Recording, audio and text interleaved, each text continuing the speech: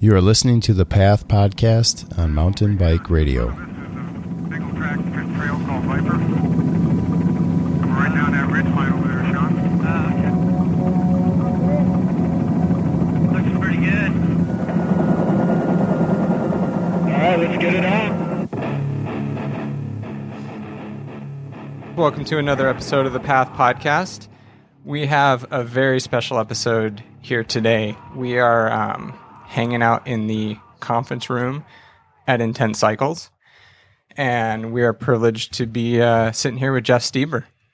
Welcome. Hey guys, really excited to be here. Hey, great intro there, bringing back some old memories. I thought you might like that one. Yeah, that was that's a little time capsule there. Pretty magical time in the history of Intense for sure, with Palmer there and the original Chainsmoke VHS. Oh man, we used to play them in the shop.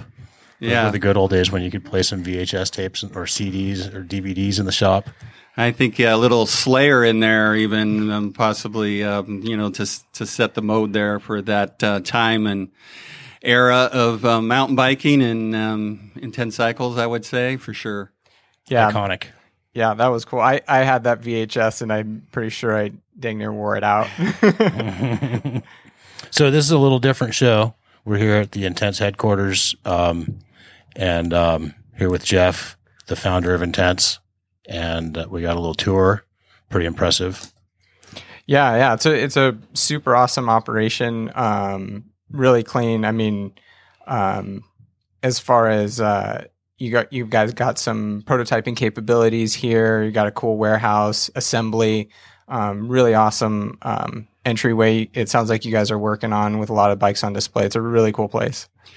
Yeah, thanks for that, guys. It has been a long process, evolving and getting to where we're at now. I feel we're kind of in a renaissance as a brand, and and it's about time. And we've been here in Temecula now since 2000. But pretty modest digs here. But we get a lot of mileage out of it. And like you said, our prototyping lab is a really important part of the facility here.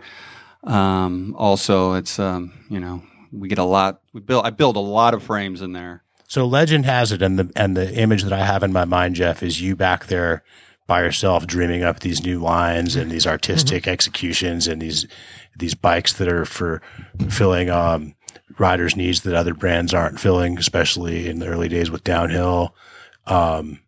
Is that real? Is that you in there? Well, yeah, especially back in the day. Yeah, I think I used to build bikes that I wanted for my own personal quiver, or there was a demand from the race team for something specific.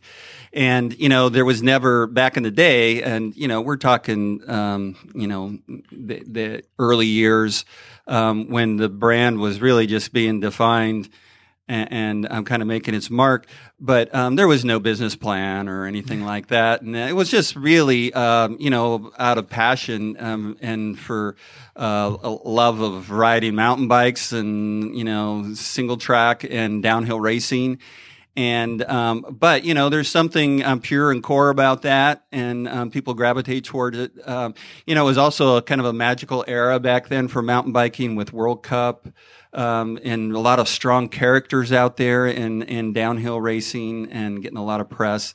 Call it luck or good timing or whatever, but, we happened to have some very unique frames at the time that really stood out in the crowd. And then, it doesn't hurt to have in that time and era a really unique character like Sean Palmer to be riding that bike, and, you can make a big splash. Well, and everyone knew that a lot of the other big riders were riding Intenses with their logos plastered onto them. I was just about to bring that up. Yeah. Yeah, it did open the door for a lot of that, because at the time, downhill racing really took off and was kind of like, hey, the circus is in town and it's exciting. It kind of put mountain biking a little bit more on the map. They could actually televise it and have something pretty exciting to watch. There was a Reebok Eliminator, things like this going on. got a Thunder downhill events that were put on specifically for television.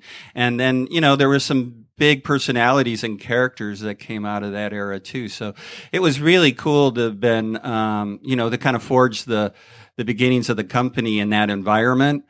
Good times for sure. I can only imagine. Yeah, I have a lot of really good memories. It's good in a authentic brand, to have that heritage, and we have it.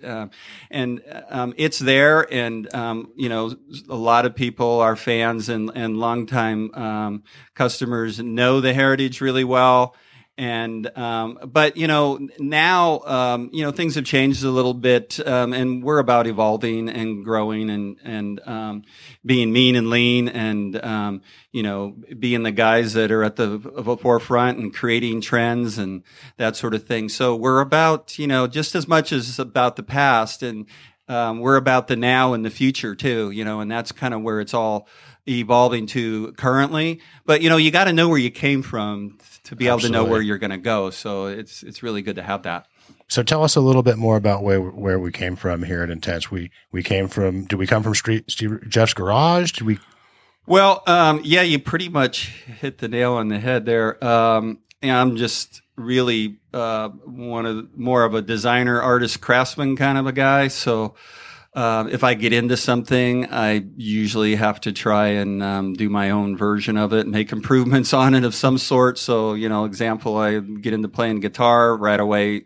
I'm building my own guitar and trying to put my own spin on it, Same with the mountain bike. When I found, kind of a love for cycling, beyond my younger childhood years, but as more of an adult, discovered mountain biking. And right away, I saw an opportunity for improvement and that sort of thing. And so, I was kind of the mad scientist in my garage, just tinkering with things and building stuff and, having a good time. The early days, when I first started making some prototypes and bikes that really worked well, it was pretty much forged in SoCal. I lived in Lake Elsinore, kind of on the border of the Cleveland National Forest there.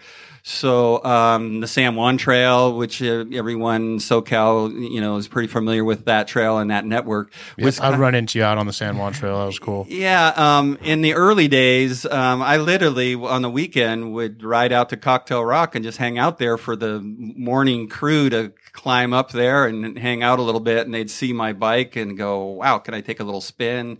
That was like the early sales room. So what year do you think? Very organic. I would say at that time it was 1990 to 93 in Nice. that range there. Yeah. It was actually in 1993 then that I kind of, had enough interest and basically the balls to go full time. And that was the first year I showed at Interbike Show and had a little modest 10x10 booth. And it was I remember the show that year was at the Hilton Convention Center in Las Vegas. And, I pretty much was down to my last $300, in my Nice. pocket. Wow. Drained the bank account to get there and buy all the parts to build up, my sample bikes and everything. And, pretty much within the, first couple hours of the show, especially with the international crowd there, I had set up my first international distributors, some of my first dealers, and sold all my show samples, and I went home with some cash in my pocket and some dealers and distributors, and I was in business. Awesome. What was the first model called? That was the Spider. Nice. Yeah, the original Spider, which was a 3-inch travel. I remember those. It was a horse link. Yeah. And it was, I remember back then the Specialized bikes had a lot of slop in the rear ends and not a very laterally stiff execution of the horse link, and Intense made a horse link that actually felt good. Yeah, there was a lot of things that were a little different in coming from a different angle of, not actually being a bicycle frame builder or having any formal training or apprenticeship or anything in frame building, but more from other things I was into, aerospace. I used to work for a company designing and building hang gliders and ultralights, surf sailing products. Oh, cool. Tweaking on motorcycles, motocross, that sort of thing, cars. And so, I just approached it from kind of a open box kind of a, mentality, and thinking outside the box, so to say. Came up with something different. What do you think? What were some of the distinctive things about that? I think it was one of the first bikes that had cartridge bearings and all the bits. Yeah, just from experience working on suspension and stuff, and cars and motorcycles or whatever, like the first thing is to get rid of stiction. So I never really adopted the era. Some of the full suspension bikes that were out there at the time were using bushings and plastic, bearings, bushings, things like that. And, I just right away eliminated some of those things. And, steel cartridge bearings were from day one. CNC machine parts instead of just tube to tube construction. And so, which really, was to improve structural integrity, things like that. But also it really helped shape the intense aesthetic from day one to something that looked different, stood out from the crowd. Very distinctive. And I think when in, 1993 to 95, when I was developing the first M1, then it really paved the, with the monocoque construction, formed aluminum shells, things like that. Even again, I made another big jump forward in something that was very different, Absolutely. Yeah. And, it was kind of, again, good timing too, to have that bike that was very unique and different, and then get this character, Sean Palmer, out there riding it and turning some heads. So, good timing, good luck, whatever it was. It was a very magical time to be involved in, I think, in the history of mountain biking. Do you think we could ever go back to a time where our sport's on TV and our athletes make big money? I think at some levels it's there. When you look at, I think the top level mountain bike athletes probably make a decent living when you look at it, and the smart ones that leverage themselves properly. And this day and age where, media reach through internet and that sort of web marketing kind of stuff is just as important as getting podiums and wins at the racetrack. Personalities, some people figure it out and some don't, but the opportunity is there for sure. So that's a good tip for young racers who want to make something of themselves. Is you got to win races, but you got to be a personality too. Yeah, there's a full package with anything like that, don't want to drone on Sean Palmer, but, he's a really interesting character in a lot of ways, and a really good guy and a huge heart. And a lot of people might not know him for that.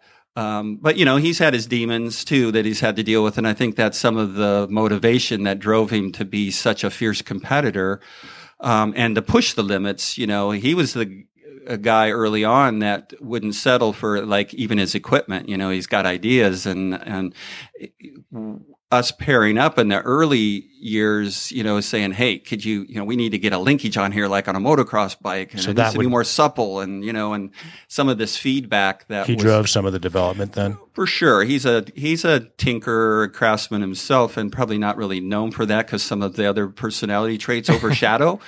But he's, if you've seen some of his cars and things, he loves that sort of thing. I think that's where he's really at peace, is when he's doing that sort of, like myself. That's probably where we're a lot alike, just as much as we're very different in certain ways. So how many days a year or whatever do you still spend with a torch in your hand?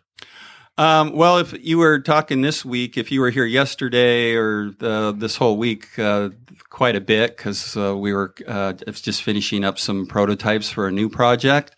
Our factory, Intense Factory Racing team is in town at our team camp, and we're working on a lot of fun new projects for this year. And so just getting stuff ready for them to do product testing, prototype testing. Yeah, so we've been there's been a lot of tubes being cut and welds being dropped in the R&D shop here recently, for sure. Cool. So you talk about a renaissance, and I feel like I can see some of the outcomes of the renaissance in the product and in the industrial design and in the rides. And tell us more, though. Tell us about this renaissance. Well, it was really a lot of personal growth on my own part too, being a business owner and also like being kind of one of the like the main partner, in a business, but also holding a position, and this is a common thing in small businesses and that are privately held, where the owners are also the president, CEO kind of thing, CFO / but there's a point where maybe that's not your strength and you can actually hold your own company back. Where it has a lot of potential. And that's kind of the intense story. Me being, I can self-admit I'm much more of the creative side than the financial guy. Sometimes I feel like the path has outgrown my organizational skills and my leadership skills for sure. Yeah. And so, one thing, along the way, just by osmosis or whatever you want, us doing what we did, the passion, we grew this pretty large, known global brand, the Intense Cycles brand. And, there was a point where I always felt like the brand cast this huge shadow over the actual size of the business itself. So there was a lot of upward mobility, direction to go for the company to grow into the brand itself.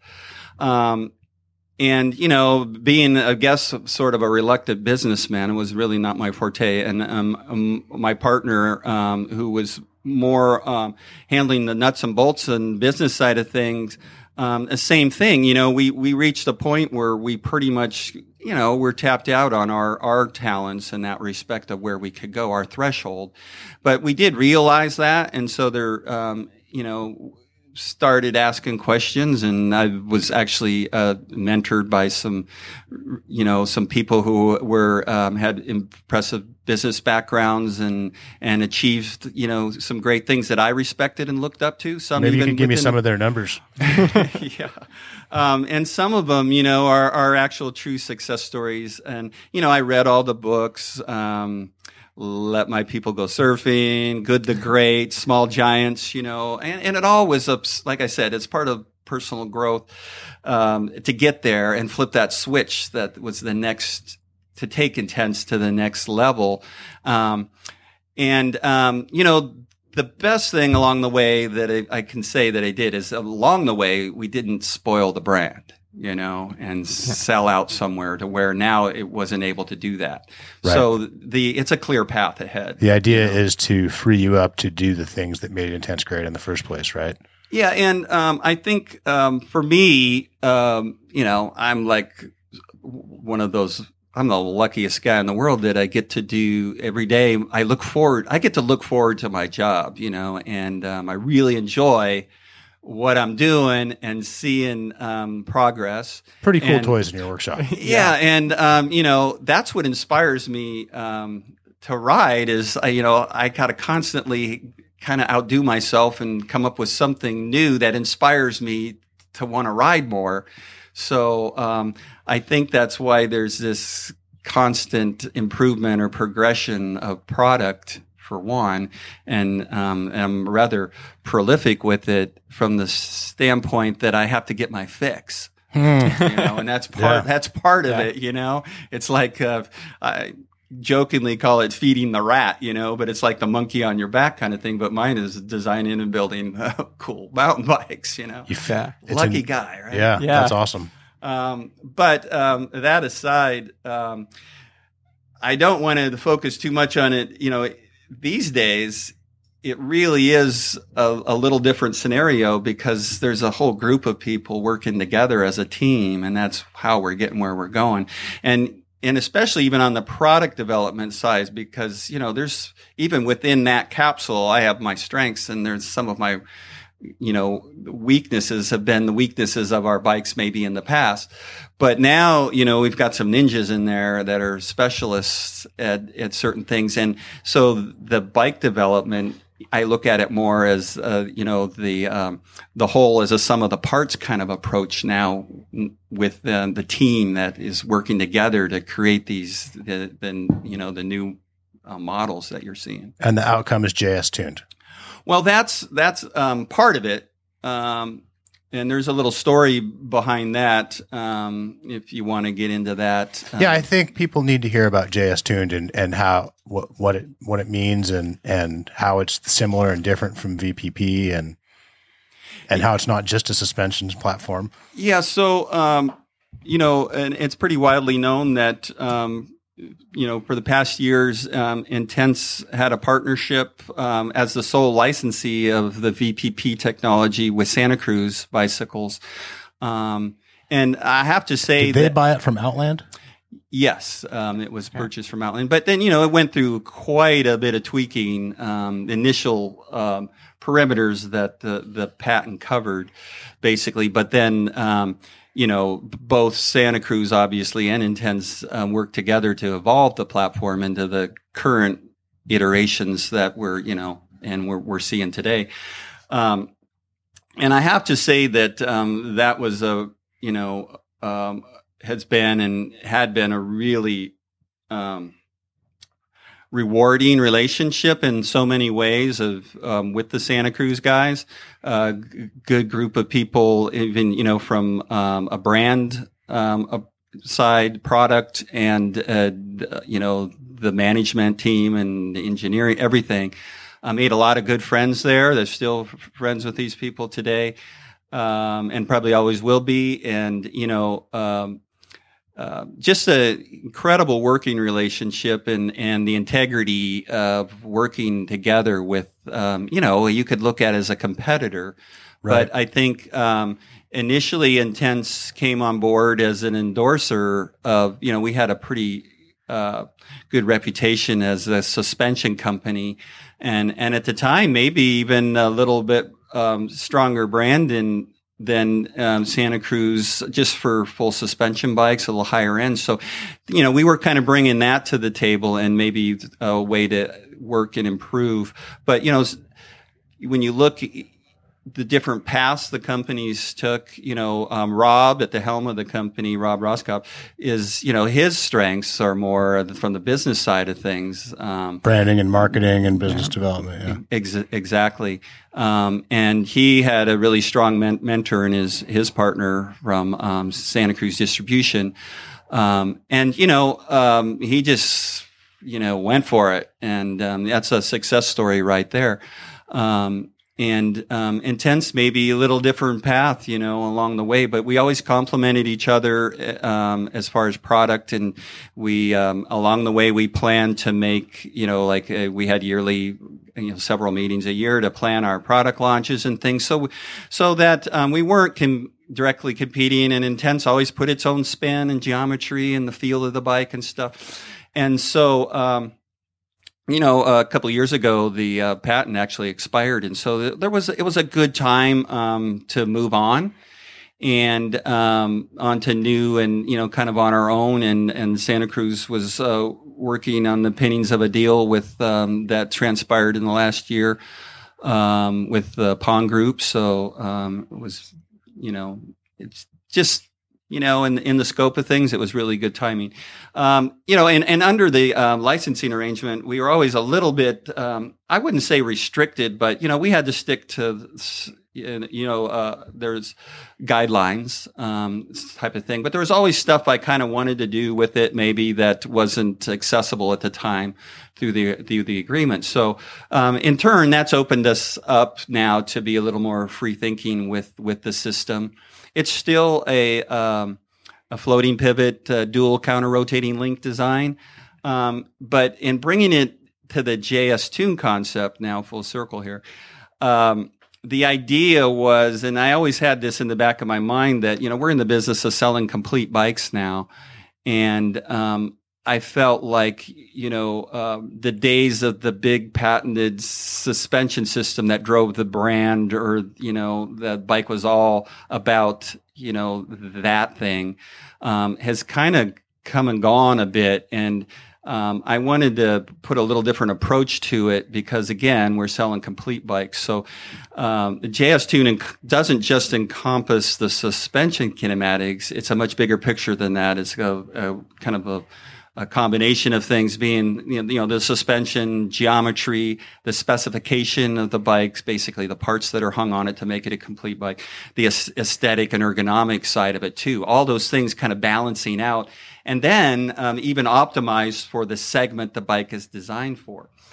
So taking that approach a little differently. And, we could have cluttered the bike up with a bunch of acronyms for, like center forward geometry and all this sort of stuff. But it's much more elegant, I think, to encompass it under the one label. And that's kind of the idea.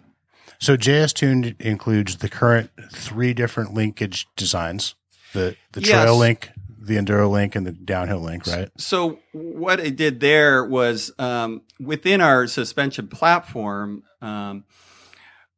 we wanted to optimize the bike and not compromise for different segments. So whereas, we have our, what we call now, 3 different configurations of the architecture of we're talking the suspension kinematics now. Okay. That module of JS Tune. Because it's probably the most visual and the changes and the differences on the bikes that you see visually. So, prior to the launch of, current bikes, there's been, where the current link design is using a shorter link design that produces a certain type of shock curve and a certain feel to it, which we feel is optimum for bikes up to about 150 millimeter travel.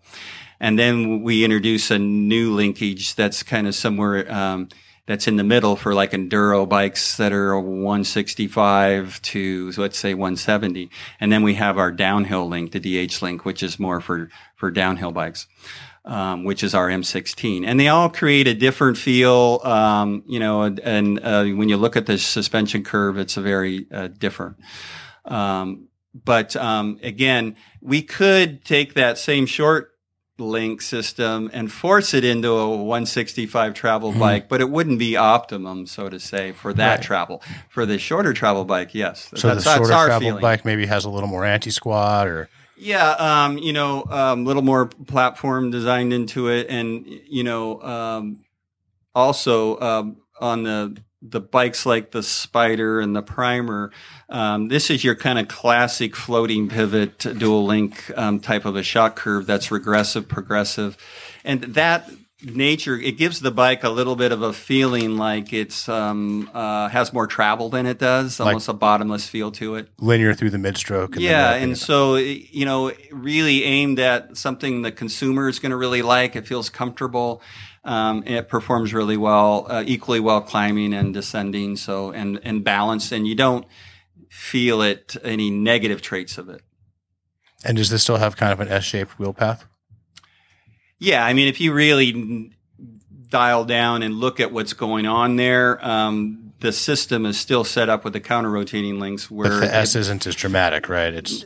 No, and it's probably not as important, so we don't focus on it much. But it is, the bike is set up at sag to where it's kind of riding neutral to where there's no chain forces being put into the suspension and vice versa. Would you say you're depending less on chain force for the anti-squat than before? As you get into the more the enduro and the downhill link bikes, for sure. Interesting.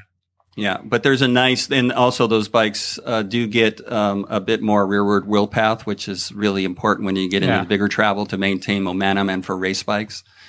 Yeah, for sure. So are there any other differences between the JS Tuned iterations of these bikes versus the previous that you want to highlight? Not really. It is kind of, maybe a lot to, wrap around. The JS Tune concept itself is, it's a little different approach to it. Yeah.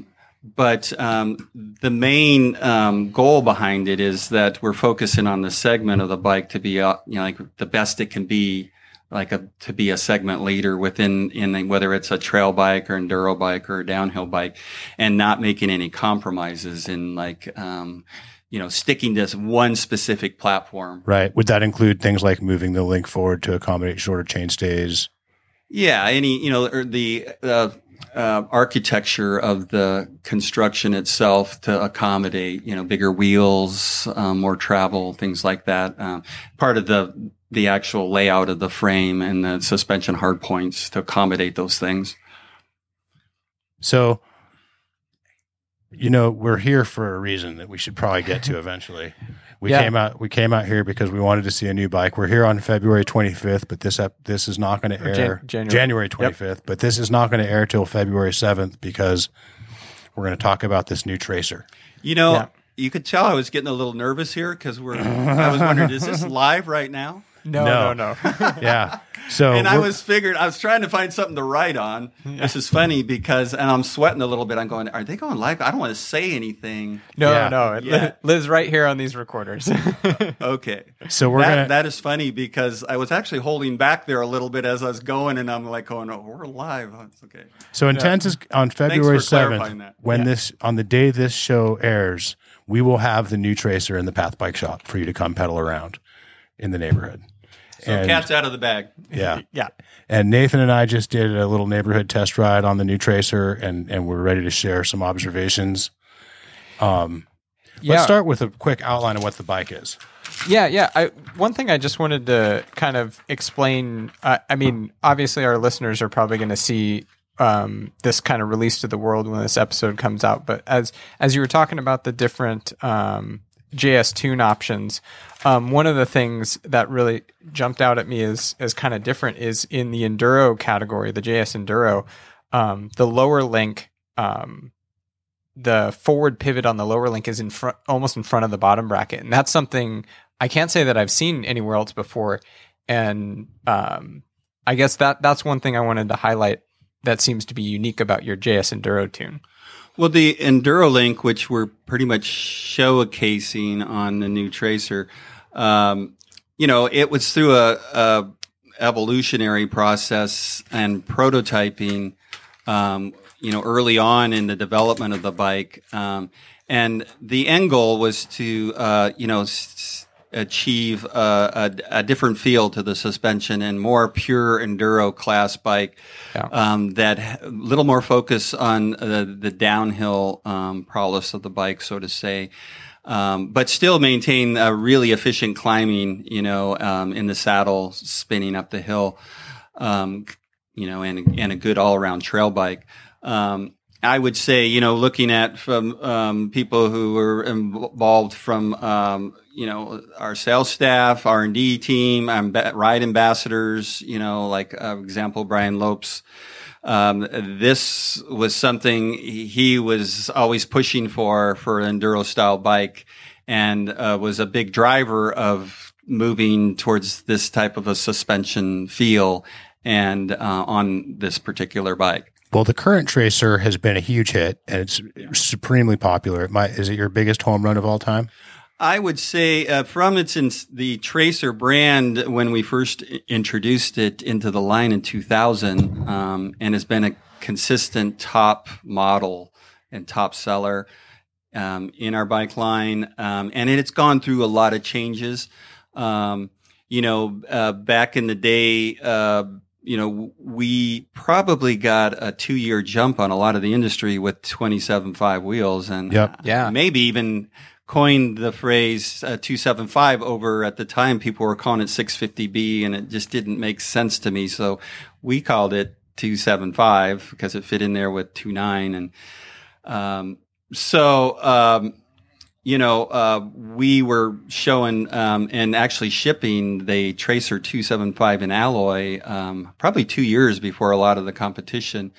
And then we immediately came out with the Carbine 275. So we were well on our way. And then the Tracer name was really, I think, forged in stone then.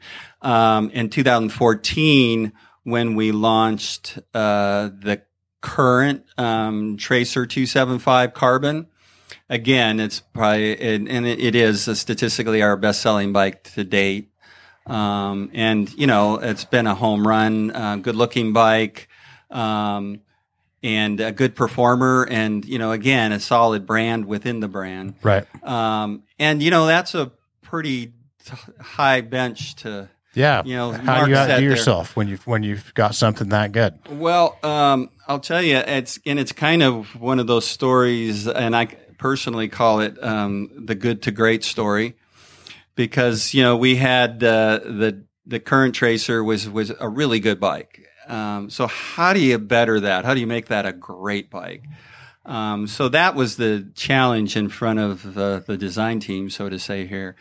And so very early on, and through the years, we all had our own little personal things. Well, what would I change on the Tracer, from riding it? And this guy says this and another one's. And so, we kind of summed up all those things, and we always start a project with a projection of the project scope, so to say, and what we're trying to achieve. And, so we have a pretty clear map to follow when we go into this thing. And sometimes, we don't want to take any detours along the way if we don't have to, but sometimes we do. And sometimes the outcome is good that we did that. We learned something along the way. There were points with developing, it's tough to do that, to outdo yourself. I can think of so many, like rock groups or bands, that they never live up to that first album, the self-titled album, and, the whole one-hit wonder thing. But, through the whole process, I feel the outcome on the new Tracer is freaking awesome. I'm pretty proud of it. And everyone who's worked on it and been involved in it. It was a long prototyping process.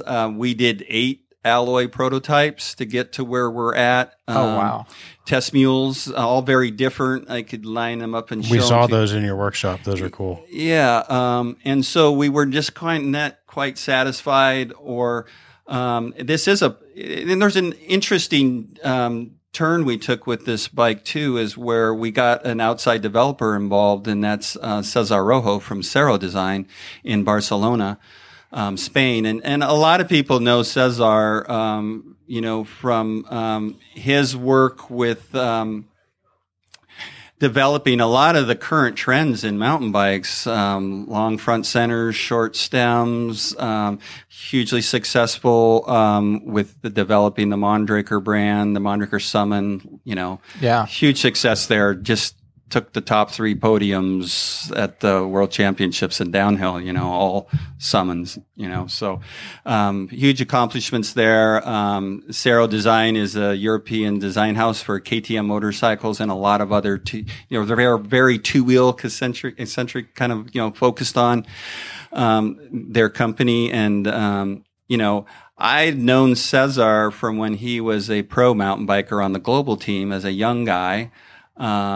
And he was very interested in, out there with Intense Factory Racing at the World Cups. And he was very interested in bike design and would come around and was always curious because we kind of, we had some interesting stuff back then.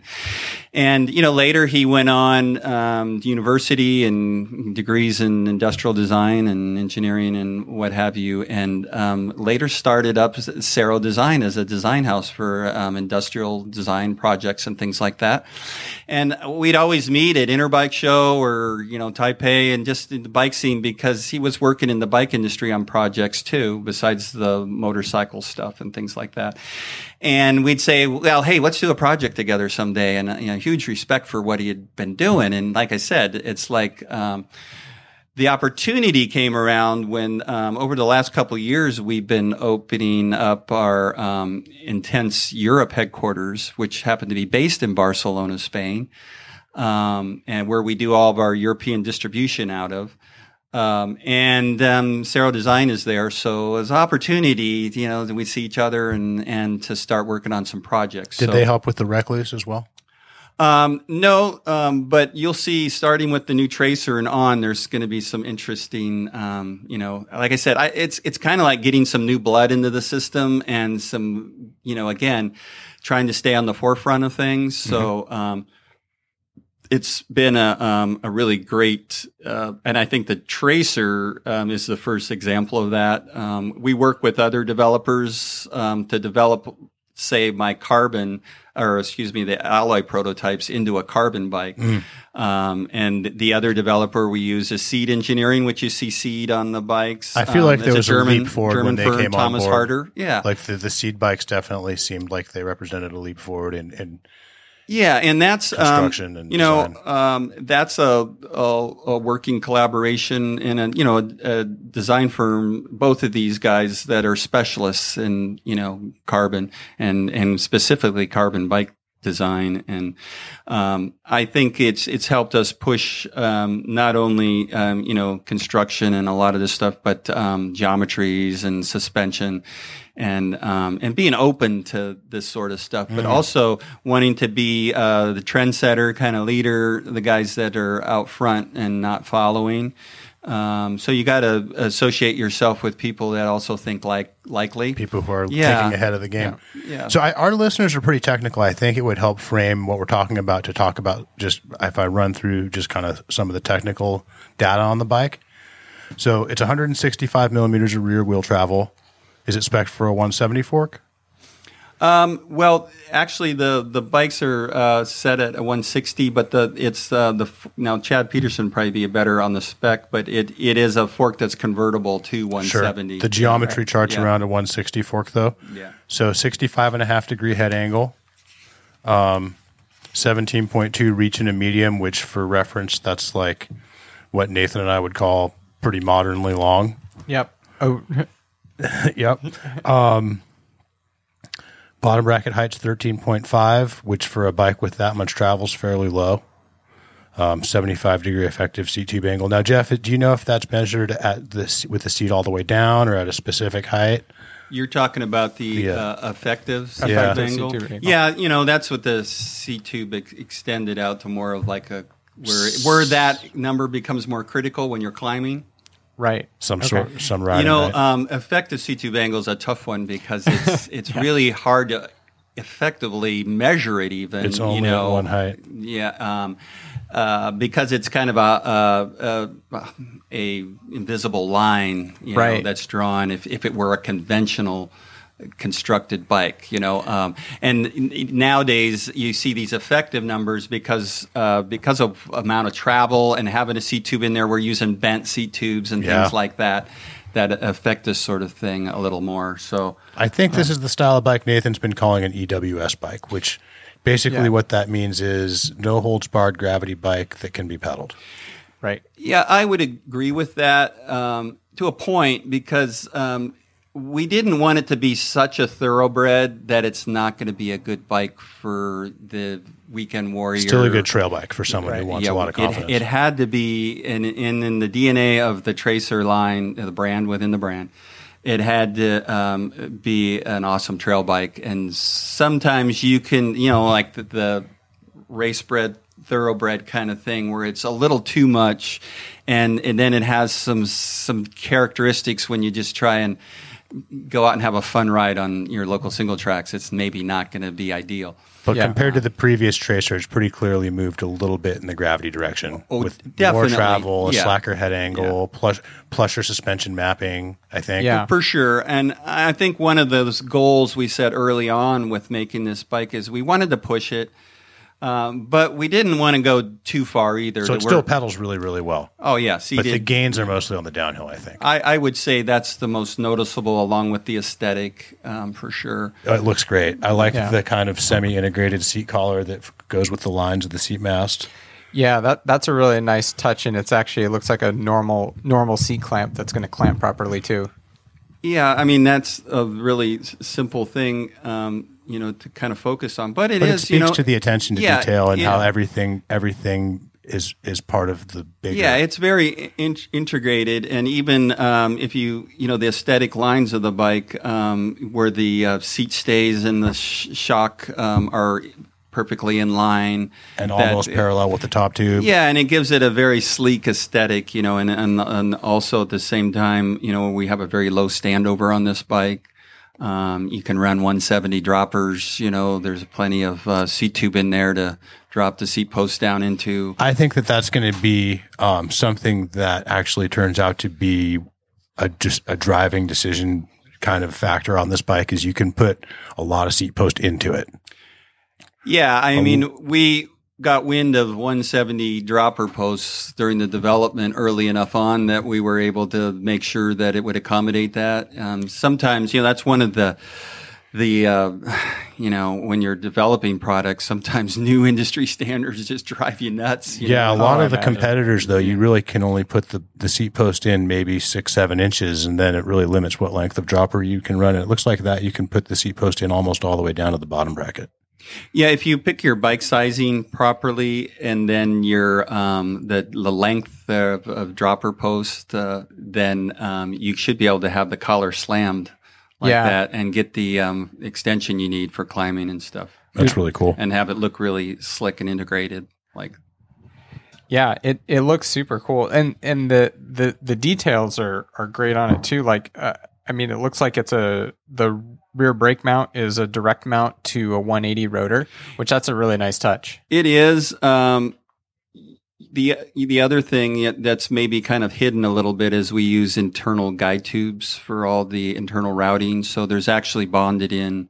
Are they flexible or rigid, or? They're like a nylon tube that's in there for the rear derailleur and the rear brake. The dropper post, now that tube is actually bonded into the side of the tube in the carbon layup. And the reason for that is the dropper post cable does not exit the bike anywhere. The tube actually makes it's like a little more than a 90-degree bend or on top of above the bottom bracket within the down tube into the seat tube. So it makes feeding that cable in there really easy to go around the bend and up into the seat tube. So we're not going to have to take the cranks off to route that dropper post, maybe. No. So we were thinking on this bike where, there's a focus on keeping the weight minimal, but it's also one of those things where, for ease of maintenance and that sort of thing with the tubes inside there and quiet running. Bike, kind of cable rattle is a big problem with a lot of your competitors. So if this eliminates that, that's really cool. So we've always, the M16 and, the original carbines, we had internal tubes. Some of the bikes where we're going more for, ultimate weight savings, like the primer, for example, we don't run the tubes in there. But I think it's actually worth that little marginal couple of grams, an ounce or two. For sure. To have it in there. From a person who works on it, from a standpoint of a bike technician, it's certainly worth it. Yeah, for sure. One of the things, just running around the parking lot and kind of feeling the bike. Unfortunately, we've had so much rain in Southern California. We didn't quite get to ride the bike today, but on some proper trails. But the rear suspension curve, we were talking about that a little earlier, felt great. I mean, one of your guys mentioned it was coil feel with an air shock, and just compressing the shock, it does feel that way. It feels really sensitive in the beginning of the stroke, which I think is awesome. Yeah, it's more, obviously more linear curve, almost, mirrors the suspension curve on the M16 in a lot of ways. In higher leverage ratio at the beginning, which helps, a little bit with the breakaway on when you run air shocks. And a nice solid platform at sag. And then the bike progressively ramps up from there, to where, you'll get all the travel out of the bike, but never harshly bottom it, when you have it set up properly. And our bikes, they do, you do tend to want to set them up with a little more sag. We generally start at 30% on these bikes. They actually perform better if you run too much sag than too little, because the bike actually gets to kind of set into its sweet spot and do its thing, and allow the suspension to work properly. And that's for both climbing and descending. And if you run too much air or not enough sag, they tend to be riding a little bit high, and it's not really sagged into that, what I call the bucket, where the bike, when you put a lot of torque into it, is going to isolate out like the low frequency input, which is Bob, basically. Right. Yeah. Cool. So it's like 30 to 35% sag? Yeah. I think everyone, we usually suggest you start them at 30. Okay. Yeah, is better than going the other way. And that's, so, when you look at the static, and we always toss this around here, it's kind of an interesting discussion about static geometry numbers, versus sagged in geometry numbers. So, and a lot of people, when you're shopping for a bike out there and you got your short list going, you're looking at you're making that list off of numbers you're seeing on a geometry chart, and so in some aspects, it's like, some of the bikes in the past have maybe people saying, this head angle is a little steep or something, but we're running at 35% sag where you're riding. So it's actually, you got to think a little bit in that direction. And so, we even tossed around, nowadays, geometry charts are evolving, to where reach and stack heights and things like that and bottom bracket drop instead of height make more sense. And with the different wheel sizes and stuff, trail numbers, because, especially on bigger wheeled bikes like, 275, but specifically 29ers, the fork offset makes a huge difference on how the bike is going to handle. In combination with the head angle and that, number of the tire contact, the trail number, the mechanical steering trail. Yeah. And so, you're starting to see some of that go on geometry charts and maybe even like sagged in numbers. That'd be kind of cool. It does make sense. And especially on these bigger travel bikes like this, where it probably makes more sense. Well, I know it makes sense because when we look at it, we often, factor that stuff in. Like, it's this bottom bracket height, but it's going to sag this much, and then it's going to be this bottom bracket height. Yeah. Yeah, for sure. Just a quick question. This is something that I struggle with setting up bikes, and you obviously have worked with suspension bikes for a really long time. Maybe you could fill us in on how you like to measure sag. Because, I've ridden a little moto too, and some guys you sit down. Like moto, it's more you stand up. I've even played with standing versus sitting sag on a mountain bike. Seat up or seat down. Seat up or seat down. Well, it's just, trying to, the simplest way obviously is and especially with bikes with big air shocks in them like that, is to measure off the shaft of the shock a certain percentage, which, like 25, 30%. It's a pretty simple number, but I think it's just actually getting the bike to balance in the middle, to where it's, at a consistent, steady sag point and where you're not fluctuating it. Like, you have to be pretty stable, put it that way. Bikes, suspension frames in general that use linkages versus setting up sag on forks, it's a little different because, you got a leverage ratio on the back and it's pretty much 1-to-1 on a fork. So part of that is, besides the number, is a little bit of feel. Like, most guys that know how to set up a suspension bike will pedal around and coast and balance their weight over the middle of the bike like they're standing. And ideally, you want the front and the rear suspension to be moving together pretty well balanced as a starting point. I 100% agree. And so a lot of that is just the feel of it too, what feels right. And I would add to your question, Nathan, if it's a downhill bike, I'll measure the stag sanding for sure. Right. Exactly. If it's like a marathon XC bike, seated up for sure. And then maybe depending on the bike and the rider, anywhere between all the way up or part way up or. Yeah. And the thing that happens, more on, you mentioned the XC bike, shorter travel, but, when you're standing on the pedals or seated, it's putting the forces into the bike in different ways, believe it or not. For sure. And if you're on an incline or a decline, it's also going to affect it. So it's also distributing the weight differently over the front and rear suspension. Exactly. So, these numbers of sag settings are just a starting reference, but it really always goes back to feel and when you ride and where you ride. And so I think people that are really in tune with setting up suspension, that's a big part of it, is you got to go take a few laps and you're going to make little tweaks. Yeah. Up and beyond that, and, to get it dialed and that balance between front and rear. I am a big proponent of running like suspension brands front and rear because they have similar technology and feel to them. They're more designed to work together. Okay. RockShox front and rear, Fox front and rear. It's just generally, it's like a good practice. And then usually their terminology, coatings, things like that, the way that they have their settings and all are so that, they complement each other. That makes sense.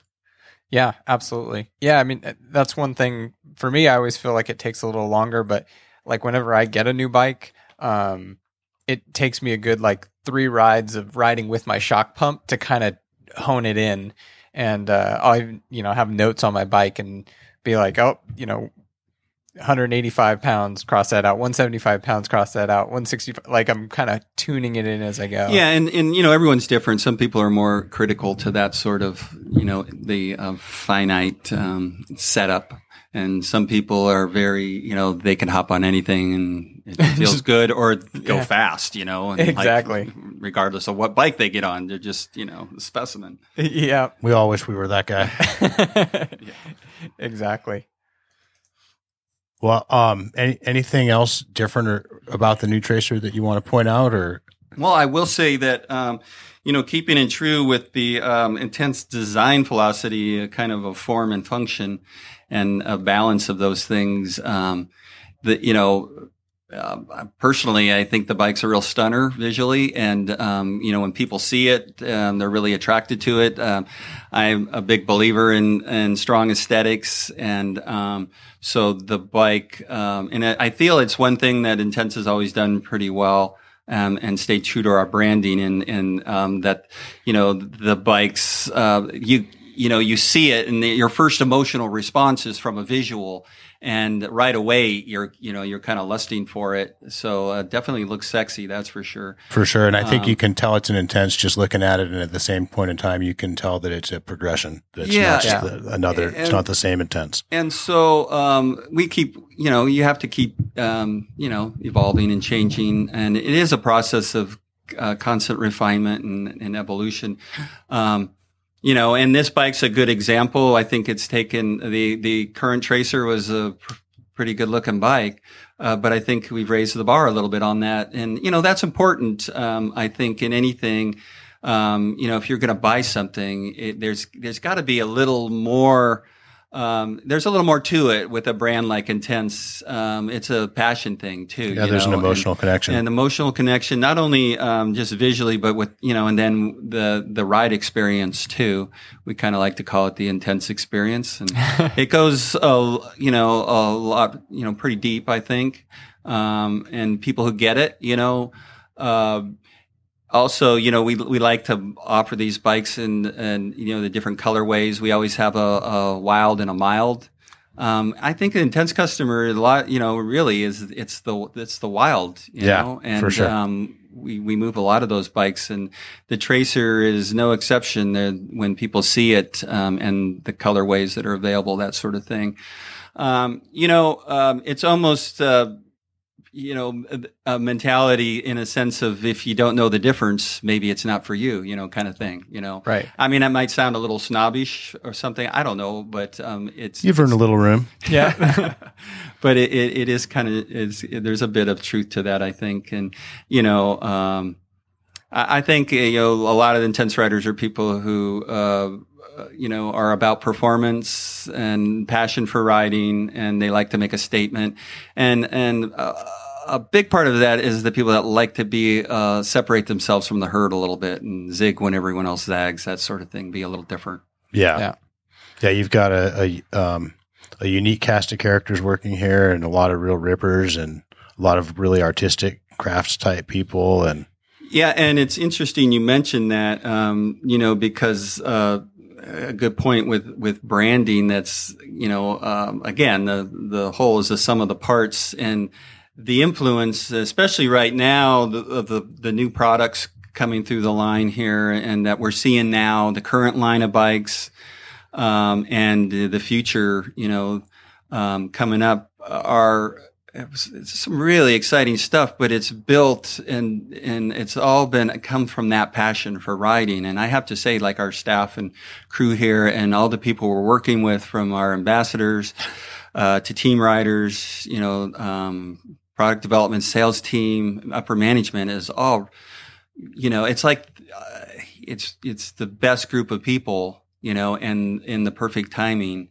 Cool. And it's all starting to gel and come together. It's so freaking exciting. It's got to be really exciting. Yeah. It's intense. The smile on your face says it all. Yeah. I'm getting goosebumps here just thinking about it.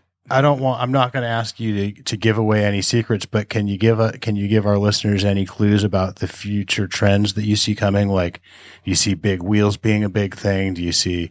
What do you see in the future? Well, there is one, and I think it's pretty obvious, and we were talking about a little earlier with the 29-inch bikes here in North America.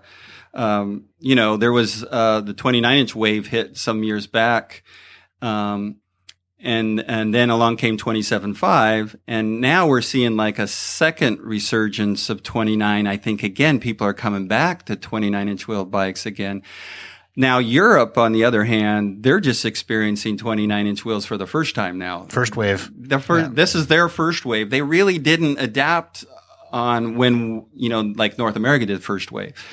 But 27.5 made sense. 650B had been around a while. It made sense, and that was a big hit. So now they're actually, so there's 29 is, I feel, in Europe is really just starting to gel. We're probably going to see a lot of, from EWS, a lot of the top pro guys running 29-inch enduro bikes on certain courses. Right. You think it's going to become a course-based choice a lot of the time for a lot of riders? I think so. The 27.5 platform is here. It's solid. It's the, default wheel size, I would say, for sure. But there are certain courses that where momentum and different factors come into play a little more and is more critical maybe over liveliness or tight corners or whatever, where people will feel like they're going to go faster, and they'll pick the platform that they feel they can do that best on, I can't really predict. I think they're both going to be superstars for a while. And, I don't want to try and sell one over the other. Some people like one, some, it's like. Yeah, for sure. There's choices. There's definitely lots of choices. So it definitely seems, though, like the Gravity crowd is embracing 29 more these days. Where the first wave of 29 was mostly trail and XC, I feel like. Yeah, and it makes total sense. I mean, in Intenses, we've had big travel 29ers for quite a few years, starting with the Alloy Tracer 275, which that was kind of a new territory. The Alloy Tracer 29. Yeah, Tracer 29, I'm sorry. Yeah. Kind of busted that open, and then our Carbine 2.9 has been a huge success too. And that bike has been in the line now since 2012 or 11. Unchanged, right? No, it's gone through one iteration. One update there. Yeah. It's actually ready for another one, but that's another story. So there's a hint for the listeners. Constant evolution and refinement here. Yes, that's what it's all about. But cool. But back to the Big Travel 29 makes sense, and I always thought, I never understood why Europe didn't grab it the first time because of some of the riding there in the mountainous areas, and lift assisted and just open trail networks with chunky, rocky, ungroomed trails and stuff, like for real all mountain riding. They're awesome for that, right? Right. Back in 2009, we actually, experimented quite extensively with 29-inch downhill bike with the 2951. I remember that. Got a ton of press on that. And the bike, actually, everyone loved it. It was awesome. It was like people were surprised when they rode it. I think it was just a bit too early and ahead of the time. There weren't the supportive, from the industry tires yet.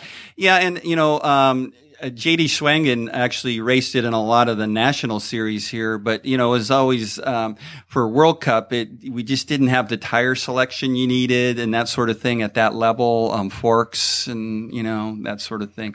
But as far as it working and specifically on certain courses and things, definitely. It's fast. Yeah. We're talking, racing, downhill racing against the clock. It's all about momentum. And it just makes sense, right? Yeah. And especially on certain courses. So, I know there's going to be some interesting stuff, like I said, with Intense Factory Racing program being, we're putting a lot more emphasis on that. And for product development, you're going to see some interesting stuff this year. Yeah, it Cool. kind of Exciting. reminds me of, back in the day in motocross when, that first Supercross, you saw Doug Henry out, in the field of 250 two-strokes, buzzing like bees, and there's this thunderous four-stroke Yeah. out there. It's going to take some of that and the right guy to ride it for its strengths to really show it off. That makes sense. And, the rest is history in that thing. But, again, with any in racing situations, sometimes, you have to find the right guy that maybe, like you said, has got his mind in the right place with it and will ride it for its strengths and really make them shine. Yeah. Right. Yeah. That's cool. That makes a lot of sense. Just out of curiosity, with all the bikes that obviously you can ride any of the bikes that you want, what do you find throwing a leg over most often these days? That's something I can't really talk about right now, unfortunately. But it's that prototype bike I'm working on Okay. that like I was saying earlier, that kind of inspires me to ride, and that's in development. So, I've kind of moved on from the Tracer. It's a great bike, but see you sitting over there, like fond memories. But Yeah. It's like an adult child. Off into the world, my friend. But for me and a lot of the development team, we're on, alloy test mules or first carbon samples for 2018, 19. Stuff that the public may or may not ever even see.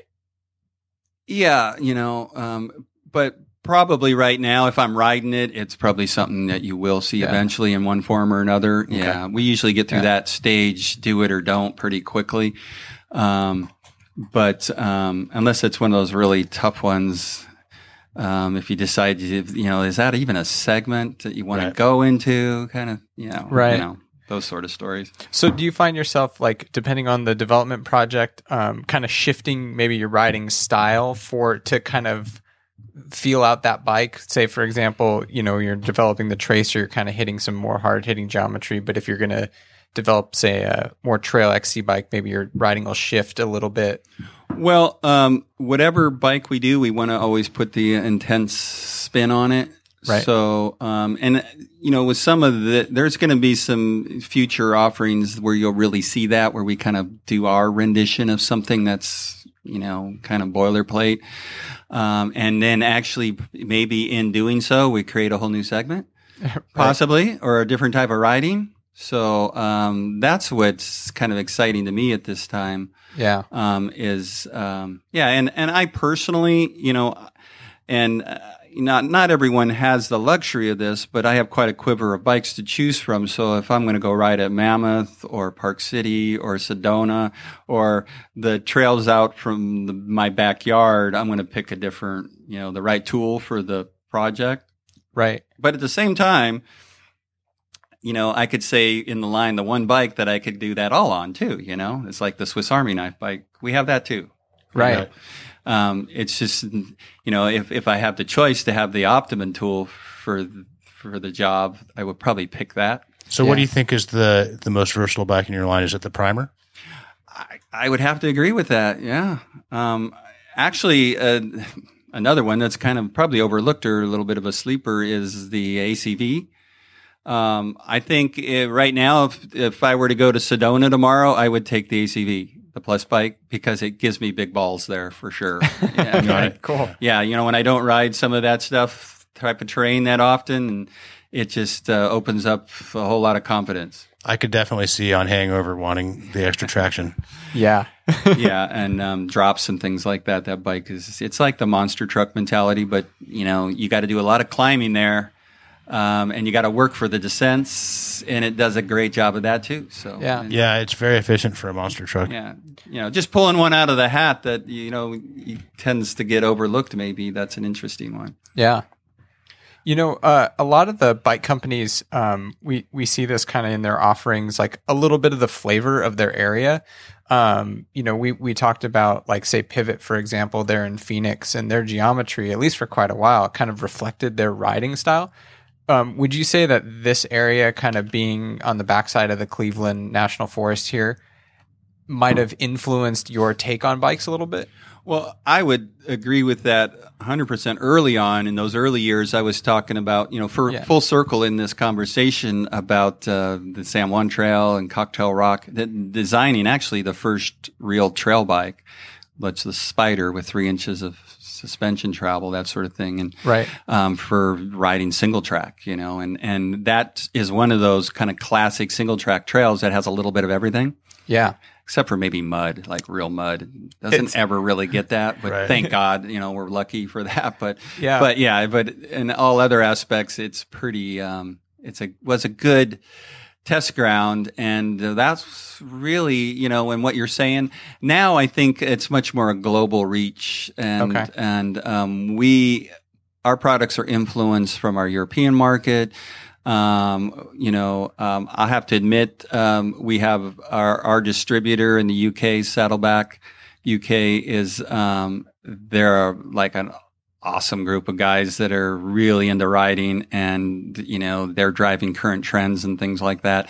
And UK in general is one of those market drivers. It's a really, a strong mountain bike market there and community and racing and everything, for an island, basically, in the landmass size, it's Right.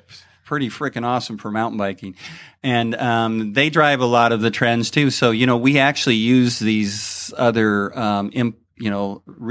resources when we're designing bikes as input and feedback. Yeah, this is something we hear a lot from manufacturers these days about needing to appeal to a world audience and not just a SoCal audience or a Colorado audience or. Yeah, it is. And when you're talking, like I said, global brands and specifically with like the more core brands, it's really important that, you're kind of, your product is in line with what's happening around the world and not just in your backyard anymore. Yeah, For sure. There is a lot of varied terrain around here, and people more and more, especially in our area, SoCal here, we have a really incredible trail network that people have been building, just like in other places. And I think it's really good. It's growing and getting more people into the sport because they can go out and ride in really fun trail networks and things like that are easy to get to and close to home. Yeah, I think we have a lot of progressive, creative riders too in our customer base, mutual customer base locally that are kind of part of the development and driving of this progression of the sport. Definitely, yeah. Like Chappie. Chappie from Intense. He's one of those special blends for sure. Yeah, unique character, but pulling a lot from his moto background and stuff. Yeah, huge props to Chappie for just style and personality, integrity, all of that. And, Knowledge. Yeah, knowledge. Actually, we've just I've had my eye on Chappie from the beginning, and I said, we got to move that boy out of sales into product development. And actually, he has kind of switched positions here, and he's actually the technical director for Intense Factory Racing. And then he's also on the R&D, design staff now. Also. I think that's a really so he good splits move. his time between the two. Yeah.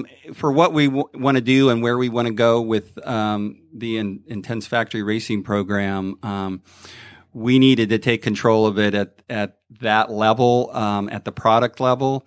And, with, Bernat Guardia, as the manager, he has, 15 years of professional World Cup racing experience behind him as a team coach and manager.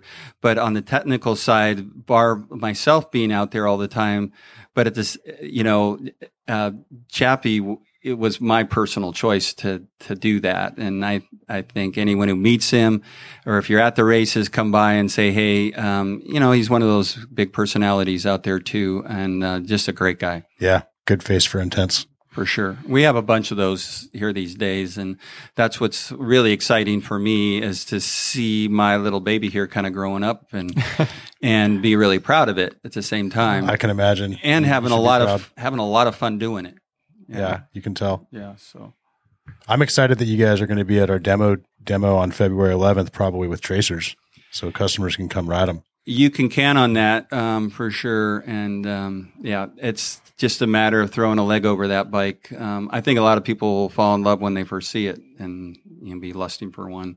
Yeah. We've hinted on the show that there's going to be a hot new EWS type bike coming from one of our brands, and now we can talk about it. Yeah. Yeah, it definitely brings the heat for sure.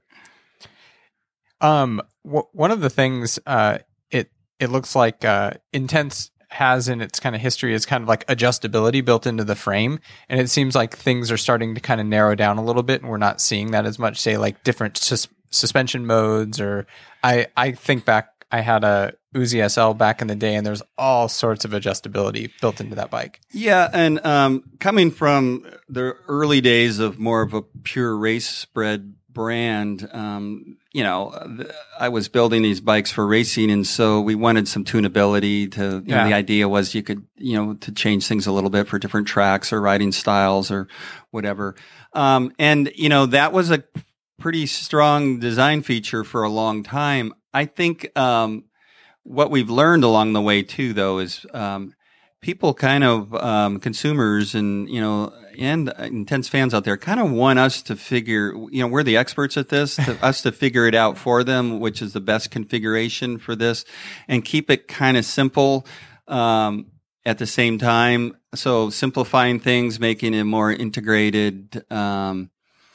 It is kind of a direction. And even on the downhill bikes now, we've narrowed it down, like the M16. There is some adjustability, but more and more, we are moving away from that. It does open up, there's a lot of extra parts and things when you have adjustability. I used to see on some of the early bikes that you could actually configure them in some ways that made the bike probably ride really horrible. Right. And we would see that occasionally. We used to someone built like the monster truck M1 kind of thing, and like, oh my God, with the bottom brackets like at 15 inches, and it's just, yeah. But that was the extreme case going in a negative direction, but we've settled that down a lot, and we're making those decisions for you to where it's at its peak performance right out of the box. Yeah, and I kind of think that the public is a little bit more open these days to some of the things that the athletes wanted back then, like low, long, and slack.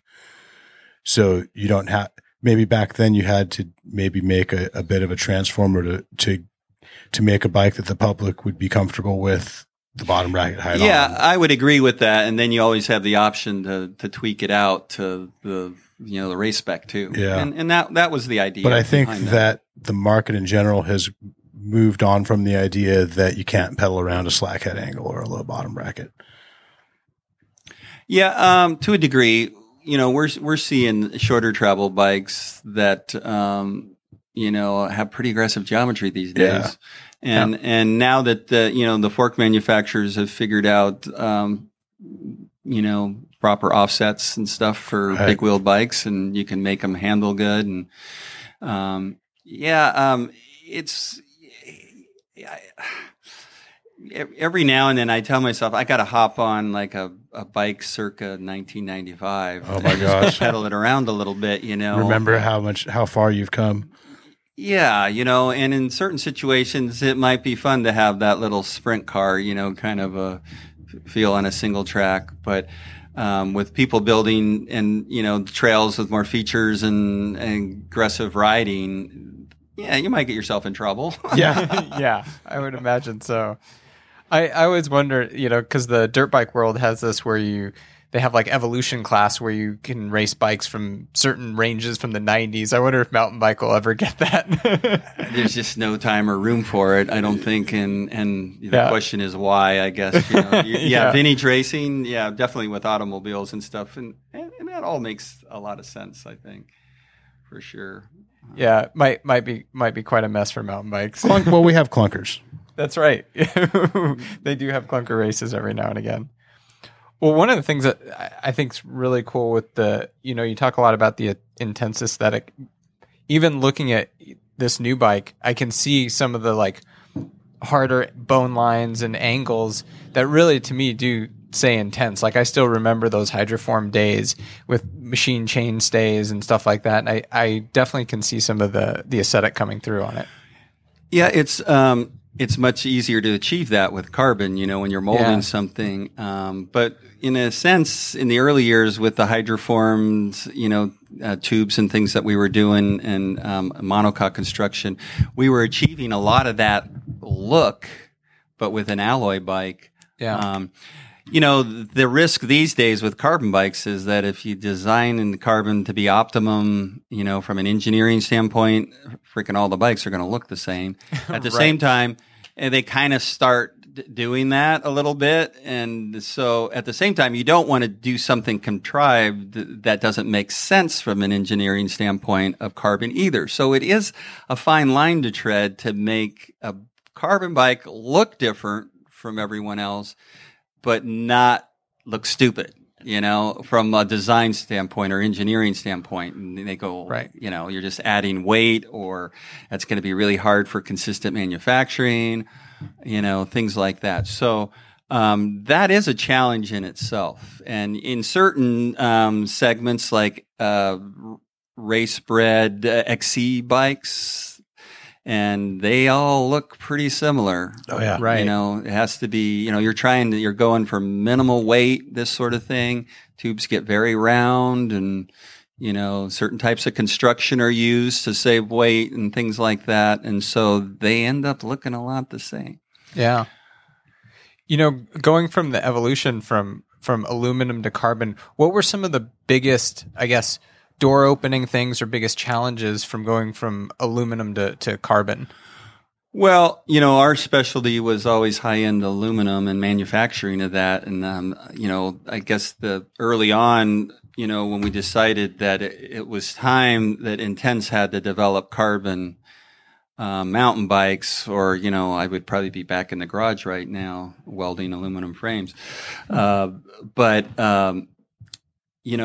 We weren't experts in carbon. I wasn't an expert in carbon. I had little experience with composites and that sort of thing. So, and that is why early on we positioned ourselves with carbon developers like Seed Engineering and Cero to handle that part and kind of, so we got in the right factories, that sort of thing. In more recent years, part of,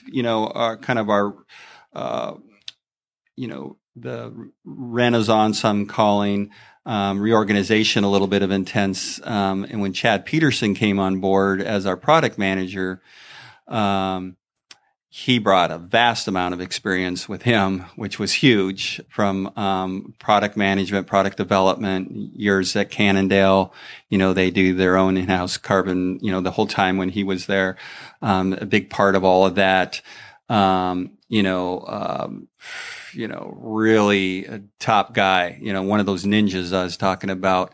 And, so that was, that's huge, having someone like Chad on your team and, to be able to do what we've been able to do in the last few years and, with all the new models we've introduced, if you count the Tracer in there in the last year, it was 5 product launches, which is pretty crazy. You guys have been working hard. Starting a year ago, about this time, with the Spider 275, the Primer, ACV,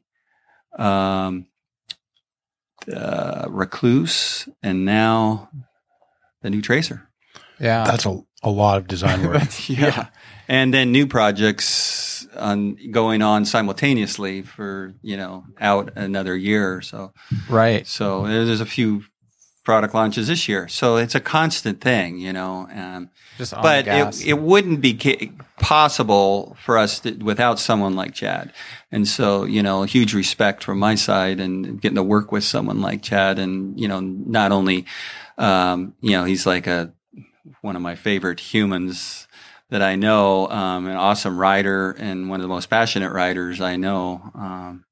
He literally goes through with serious withdrawals if he doesn't get to ride his bike. So, but he makes a lot of sacrifices too to be able to do that. He spends a lot of miles, a lot of time in Asia and at the factories overseeing things and making sure they're done right. And, we have, 2, in-country employees in Taiwan, based out of Taiwan, headquarters there that oversee things too. But Chad's the guru for sure. So how many employees do you have now? Oh boy, good question. I don't know, 20, let's see, 25, and then like 6 in headquarters in Europe. Cool. Intense Europe and Barcelona. So Intense owns your European distributor? Yeah, we own our distribution for all of the mainland EU, and we have a Saddleback UK for the for UK market. Cool. Yeah. But yeah, that's been a big step over the last year, is getting that up and running. And so basically, product ships dealer direct from Barcelona to different markets, and we have sales reps in the different countries instead of individual distributors. Cool. It's still a work in progress, but that European market is huge. We have a lot of fans over there, and there's a lot of low hanging fruit. I think opportunity for the Intense brand, especially once we get things set up properly, and that's kind of happening right now. It's it's pretty exciting. Awesome. Yeah. Cool. I think I got all my questions in. Should I have asked you anything I didn't ask you? Boy, I don't know. Yeah, I feel pretty good. That was a good chat. Yeah, that was awesome. Yeah. Well, this episode, we're going to keep this one in the bag until the 7th, until the official release. 11:59 p.m. on the 6th. That's right, 11:59 on the 6th. And then, again, the bikes are going to be at the Path on February 11 for people to throw a leg over and check them out and ride them. I think they're going to be really impressed. Bikes look great. I mean, unfortunately, we didn't get to ride them a ton, so I'm probably going to actually have to visit the demo to get some good time on it. But parking lot test was really promising. I'm told we're actually going to take some back to the shop with us and go hide them and put something over them, and so no one can see them until the 7th. So nice. They'll be hidden. You should do that because they're going fast. We'll get them while they're hot. Yeah, for sure. Awesome. Hey, this was a lot of fun. Next time, we should do this again. For sure. Maybe we should have a drunken podcast and break out the tequila after every question. Tequila. There you go. And Next time we should ride first, see where it goes. Yeah, it'll get better and better. It could be pretty funny. Anyway, yeah. Sounds good. Well, with that, we always thank our listeners for downloading and supporting Mountain Bike Radio. Come and visit the Path whenever you're in the area. Tawny, we talked about having a new place for questions. Is that? Not yet. Not yet. Okay, so until then, continue to send your questions to sales@thepathbikeshop.com, and we're keeping that backlog, and we'll get to those questions and participate in the Instagram #ThePathPodcast. And with that, we thank you for listening. Don't forget to love the bike you ride. Thanks, guys. Thank you. Cheers. Thanks. Right down that ridge line over there, Sean. Okay. Looks pretty good. All right, let's get it on.